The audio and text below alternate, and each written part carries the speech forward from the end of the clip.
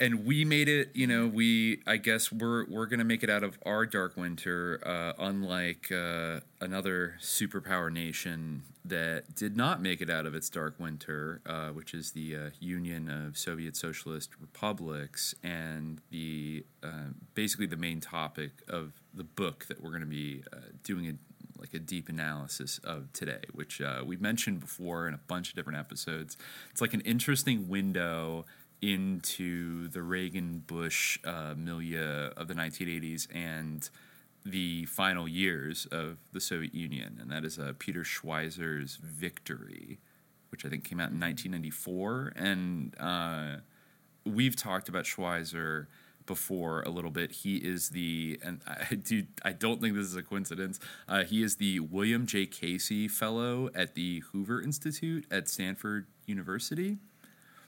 Cool. Pretty cool. And I think title.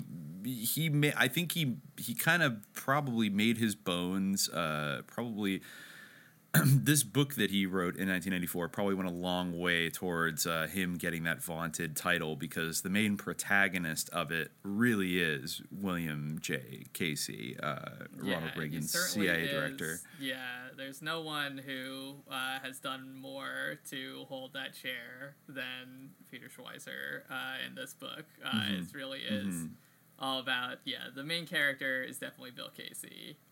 Yeah.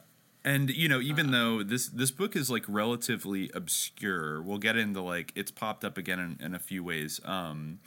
It's like, it's almost like Christopher Lash for MAGA people, you know, like a little bit. It's like, whoa, like this guy wrote this back in, like, the early 90s, but, like, you know, it explains, like, certain people in the Trump administration found this book and wanted to apply the sort of the lessons and the strategies and tactics that are described therein towards its policy towards Iran over the last couple years.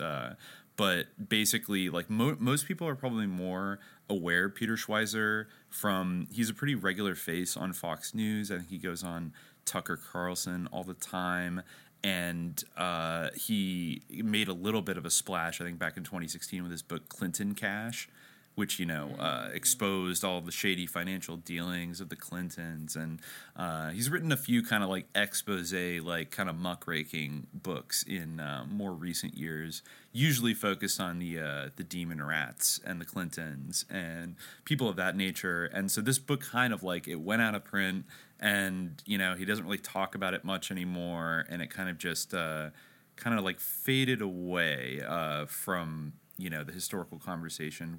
But I think it's interesting. I stumbled on this book like years ago when I think I first read about like Project Hammer in the sort of 9/11 conspiracy world. And, you know, which was supposedly a secret like financial kind of sabotage operation that was masterminded mainly by President George H.W. Bush and some other people like Alan Greenspan in the very late 80s, early 90s to like bankrupt the Soviet treasury and like bring down the entire Soviet bloc and like bust out their economy, you know, like the mobsters that they are. And I think when I was like searching for Project Hammer, somehow in the search this book popped up, and it was kind of the close. And, you know, if you look at the cover of it, it sounds tantalizingly relevant. It says the Reagan administration's secret strategy that hastened the collapse of the Soviet Union. And so I got, oh, interesting. I like you know, Hasten is doing a lot of work there. You might it really say, is. yeah, yeah. No, but that it's interesting because I actually like. It's weird to kind of know like. Or could kind of think about how the collapse of the Soviet Union is seen differently in different circles. Like, I think that generally, like, people of, you know, as you mentioned, like, there was definitely, like, a moment for this book in the Trump administration vis-a-vis Iran. Like, Pompeo, you know, was big into it and wanted to apply the lessons there to collapsing the Iranian, you know, the Islamic Republic. And but it's interesting because, you know, generally in those circles they kind of would cleave to the idea that the Soviet Union was destined to collapse, I guess, you know. Yes. And that like because like the underlying ideology was like a rotten attack on the values of country or whatever, like of all Yeah, everything exactly. good. And yeah, but yeah, this is basically all about how it actually was like brought about by like a particular series of like geopolitical decisions, Exactly. often led by Bill Casey. Yes, Yeah. and pretty much like all kinds of personalities in the Reagan cabinet and the National Security Council. And yeah, you're right. It does. This book interests me.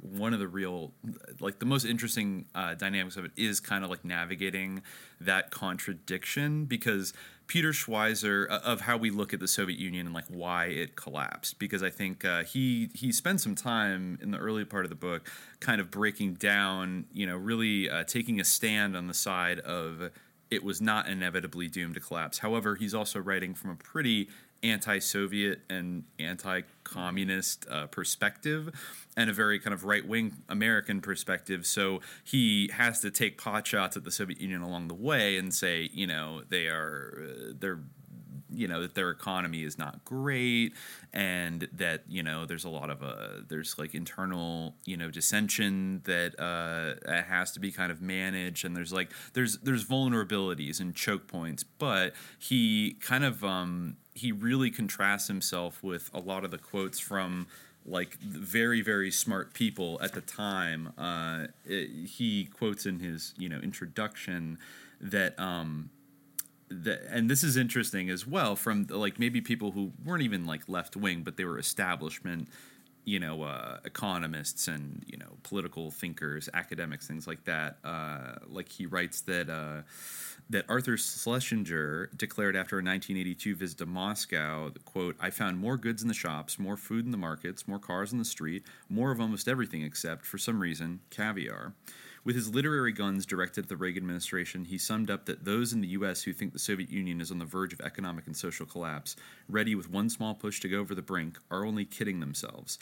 Schlesinger compared these Americans with Soviet officials who saw capitalism in its final stages, noting that there were on both sides wishful thinkers who always see other societies as more fragile than they are. Each superpower has economic troubles. Neither is on the ropes. He says noted economist John Kenneth Galbraith made a similar assessment in 1984. Quote, "The Russian system succeeds because, in contrast to the Western industrial economies, it makes full use of its manpower. The Soviet economy has made great national progress in recent years." Distinguished Sovietologist Severin Bialer of Columbia University opined in Foreign Affairs in 1982, "The Soviet Union is not now, or will it be during the next decade, in the throes of a true systemic crisis, for it boasts enormous unused reserves of political and social stability that suffice to endure the deepest difficulties." Nobel laureate Paul Samuelson put it even more strongly in his textbook Economics in 1981. "It is a vulgar mistake to think that most people in Eastern Europe are miserable." And Professor Lester Thurow at MIT claimed as recently as the late 1980s in his textbook The Economic Problem, "Can economic command significantly compress and accelerate the growth process? The remarkable performance of the Soviet Union suggests that it can. In 1920, Russia was but a minor figure in the economic councils of the world. Today it is a country whose economic achievements bear comparison with those of the United States." And Strobe Talbot, who I feel like has gone on InfoWars before, in a highly charged article when Time magazine proclaimed Mikhail Gorbachev Man of the Decade, declared that the doves in the great debate of the past 40 years were right all along. He claimed that anti-communists like those in the Reagan administration based their views on, quote, "a grotesque exaggeration of what the Soviet Union could do. It was believed to be possessed of immense and malignant strength, including the self-confidence, prowess, and resources for the conduct of all-out war." The record, though, indicates that the opposite was largely true. It was the liberal and left that consistently overestimated the strength of the Soviet regime. As liberal left economist Robert Heilbrunner admitted in Dissent, "The farther to the right one looks, the more prescient has been historic foresight. The farther to the left, the less so." That lays out right there that the sort of like the lamestream experts in the early 1980s were absolutely not predicting the imminent collapse of the Soviet Union. However, and I think he this is from 94, so he doesn't have a lot of time. But I think sitting in 2021, I think we can confidently say that the normative belief amongst so-called experts and historians and whatever nowadays is that the Soviet Union was destined to collapse. And Schweitzer is pointing out that this understanding of it is kind of inverted, where it basically the sort of more liberal, detente kind of establishment, they thought that the Soviet Union would. It sounds like the way the real battle lines were drawn was like they didn't believe the Soviet Union was too stable to be toppled, and probably largely for that reason believed like one should not try to topple it because you're going to cause all kinds of problems. And it was Reagan who believed that it was vulnerable to collapse, but it needed a push, and we ought to give it that push. And he did, according to this book. But I think he's not. I think Schweitzer does actually a pretty good job of at least outlining these different initiatives that were secretly, cooked up in the White House with a very small group of like senior level officials and advisors, and basically were rolled out to increasingly devastating effect throughout the 1980s, and then basically kind of laid the groundwork for the final coup de grace during the Bush era in, from 89 to 91. Yeah. Right. It's an interesting parallel to Iran. I mean, we were talking just before the show, like I was saying, like, I was talking about how everyone always, or, maybe less so in certain quarters, maybe among, like, academic historians in the same way that Sovietologists didn't think the Soviet Union could ever collapse. Maybe they don't believe that the Iranian, regime, the mullahs, could collapse, whereas... but I do feel that, even across the political spectrum, really, there's people always saying, like, it's about to collapse, but of course, like, it never does. It's kind of, it's almost like a QAnon level of sort of failed prophecy that's always happening, like, every time there's some kind of protests, like the ones that seem an aeon ago now, that we witnessed relatively recently in Iran. That people were saying like this is it, this is it's a bit like the mullahs are, it's gonna crumble. It's happening. I mean, but you did rightly point out as I was saying that maybe there's parallel with the Soviet Union there, and if pressure were applied in the same way or like as effectively, like maybe very many countries could be brought down, but. I don't know. I mean, of course, these parallels like are imperfect. I think that there's like obviously many different factors. I mean, I think they're imperfect because, of course, the USSR and Iran were in kind of slightly different eras and like they're different countries. But I think the tactics that were employed by the U.S. government in the 1980s against the Eastern Bloc have basically just continued and expanded and become more sophisticated over the last 30 to 40 years, and which isn't to say that they're always 100% successful.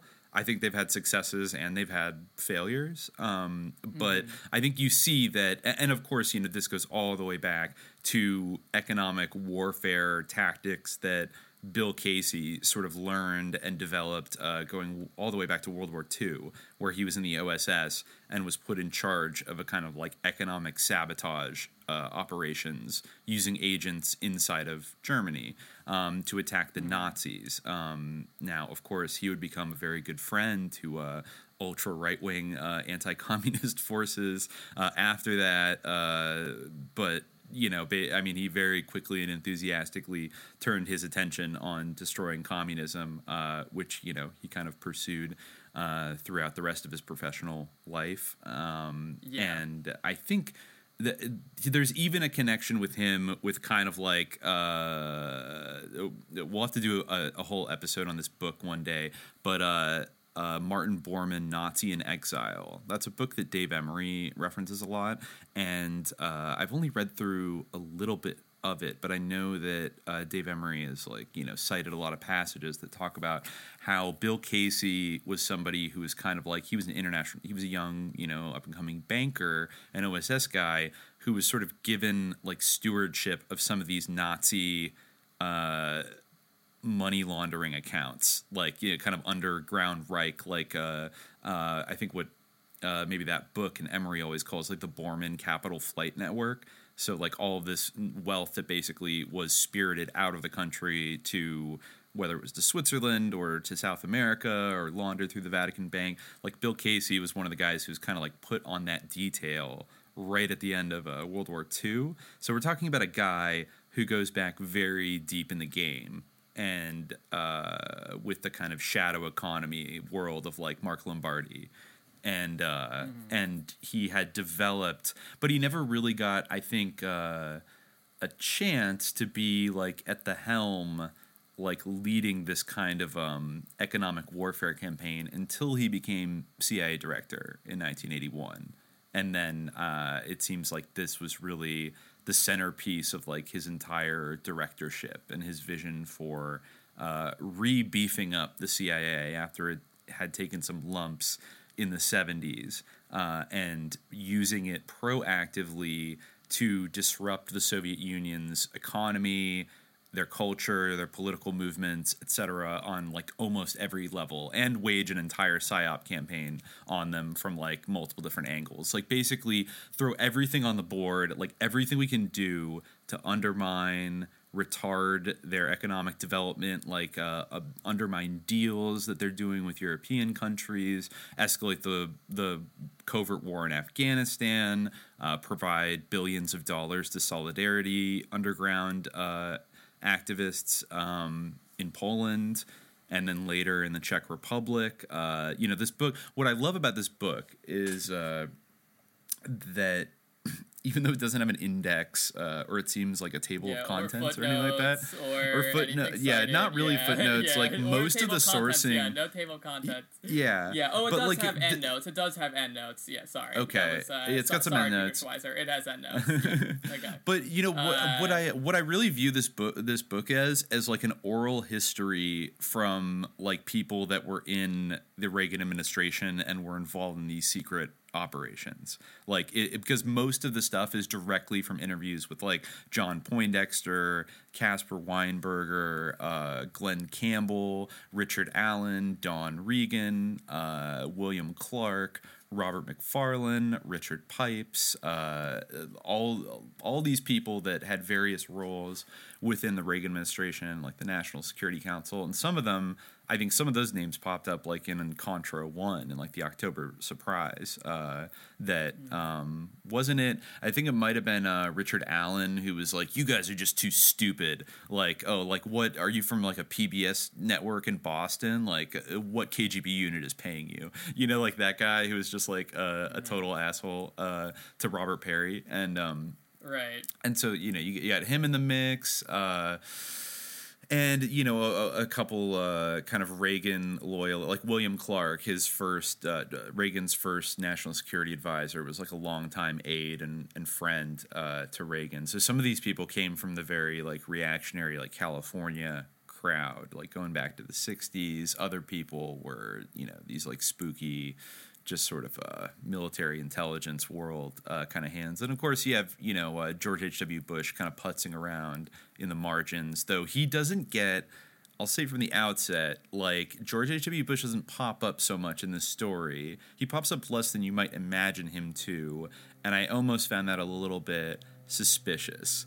Almost like, not to say that Bill Casey wasn't like spearheading a lot of these things. I mean, this book does not really get into like Iran-Contra stuff. It mostly covers up to from like 81 to kind of 87, around the time that, Casey became ill and then, you know, died of a brain tumor before he could testify, etc. But George H.W. Bush is kind of like around, but like it doesn't really. It doesn't. It seems like he was kind of read in on a lot of this stuff, but was not like part of the core group as perhaps like you might imagine him being. But I wonder if that's just like Schweizer being kind of smart and like not trying to wrap the Bushes too much up, because of course Bush was the president who like succeeded Reagan and then presided over the actual collapse of the the communist bloc, the Soviet bloc, from 89 to 91. And the book doesn't really get into like, well, if they were doing all this subversion in the 80s, what were they doing from 89 to 91 to help, put the final nails in the coffin? Because they absolutely were doing something. The idea that George H.W. Bush just kind of sat on his hands and went to a few summits with Gorby and, promised him that NATO wouldn't encroach further east or whatever. And then just the internal contradictions just, did the rest of the work. I don't buy that at all. But, I think this is a valuable oral history of the guys who are essentially bragging about what they did. That's the other fun thing about this book. The interesting thing about it is that these guys are like boasting that they basically killed the evil empire, the evil communist empire. Like they did it. And they're like, if only we couldn't tell you at the time, but let me tell you how we totally fucked them over. And they're really like enthusiastic to like take responsibility for it. Not that they would they would get in trouble for it or anything today, but maybe just given the way the world has turned out, they would be a little bit like less ebullient than they were in 1993, for example.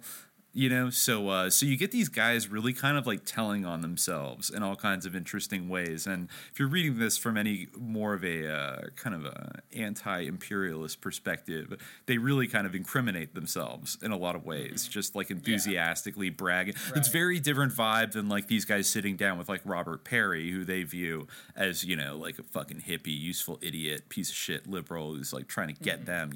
They look at like this young buck, Peter Schweizer, this young nerd, who the dust jacket says lives in McLean, Virginia.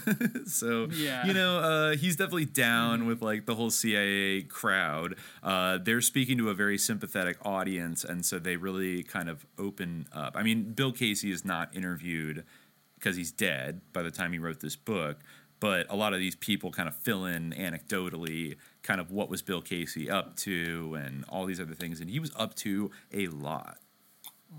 Pretty much, right? Yeah. He definitely was up to a lot. He's like constantly jet setting all around the world, it's crazy. Like through his diplomacy, you really get a picture of, he's a good focus because you really get a picture of the global scope of all this intrigue. And it definitely is. Yeah, it's very interesting to see this kind of like alternate stance than what you often hear about the kind of ideological victory of in the Cold War. That it was like a fair fight or whatever, whereas this is more bragging about causing the collapse, which is unique and definitely interesting.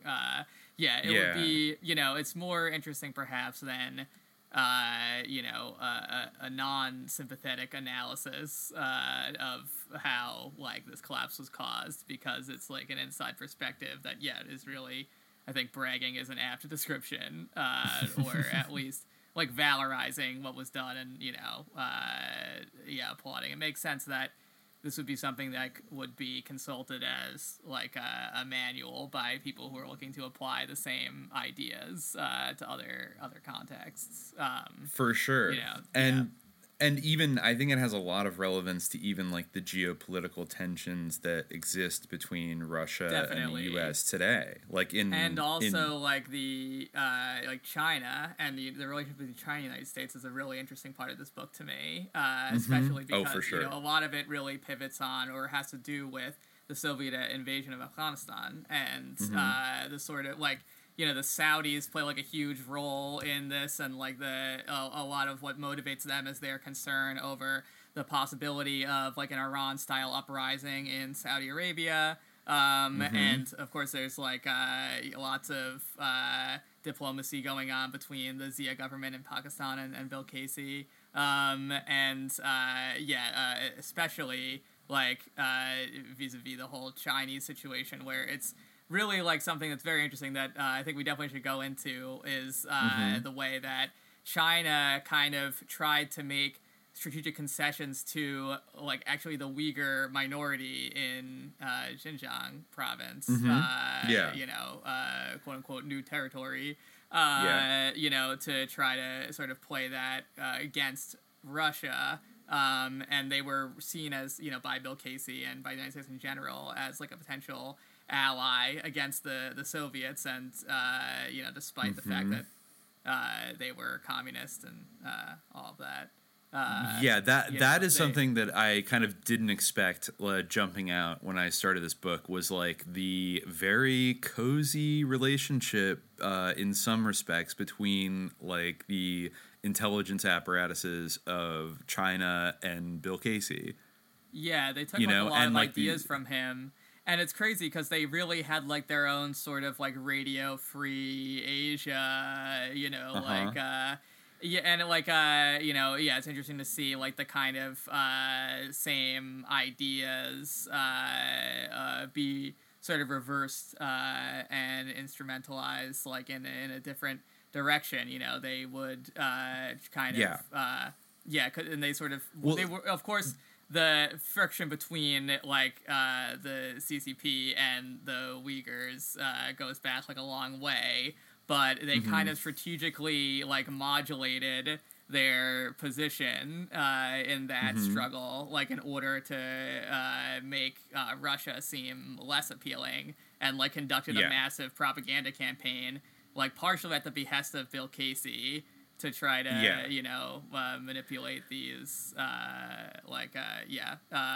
and it's fascinating because it is like a literal kind of mirror. It's like an inversion of what China claims is being done to them in Xinjiang nowadays, that like Western or Turkish kind of influences or Saudi influences are trying to stir up the Muslims in that region, when in the 80s, as you said, they basically were trying to stir up the ethnic Kyrgyz population and like the ethnic Muslim groups that were in Kyrgyzstan and Kazakhstan and stuff, and trying to stir up shit inside of the Soviet border, and doing it kind of like in collaboration with a very right-wing U.S. administration, and of course also providing arms to the Mujahideen in Afghanistan. That was another thing they were doing, and were even entertaining the idea of like if there could be some kind of like Islamic separatist violence that happened in the border regions in Soviet Central Asia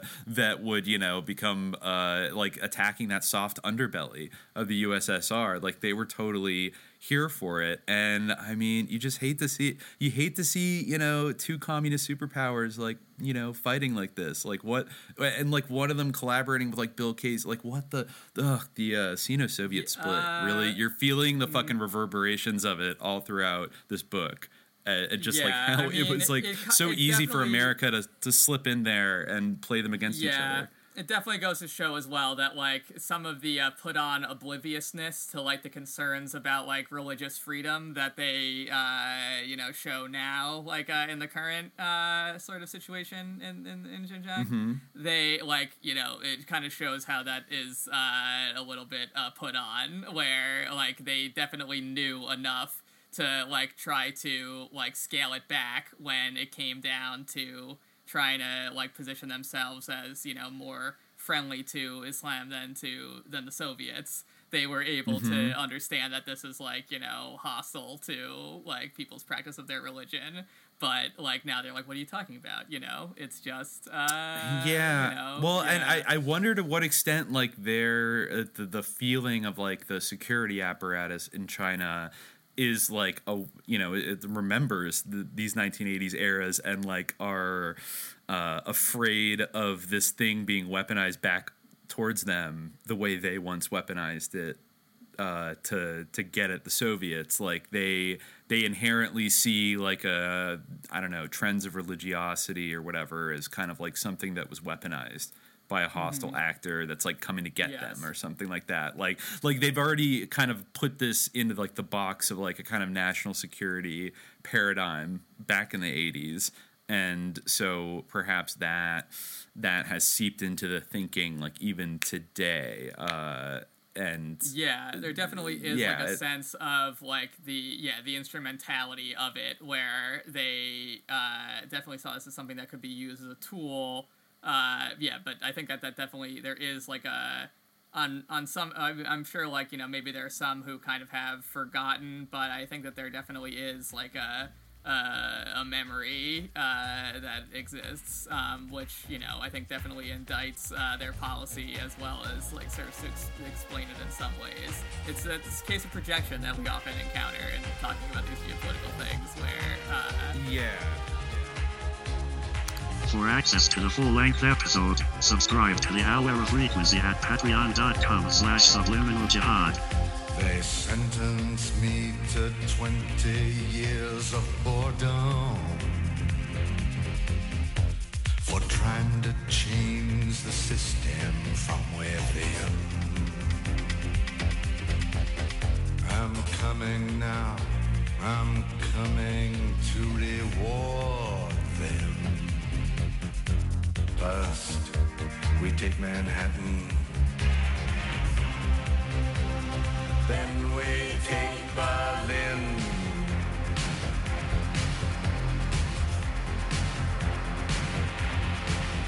I'm guided by a signal in the heavens.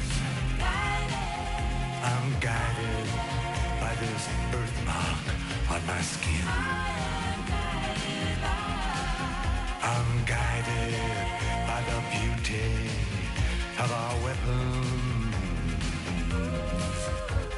First, we take Manhattan. Then we take Berlin.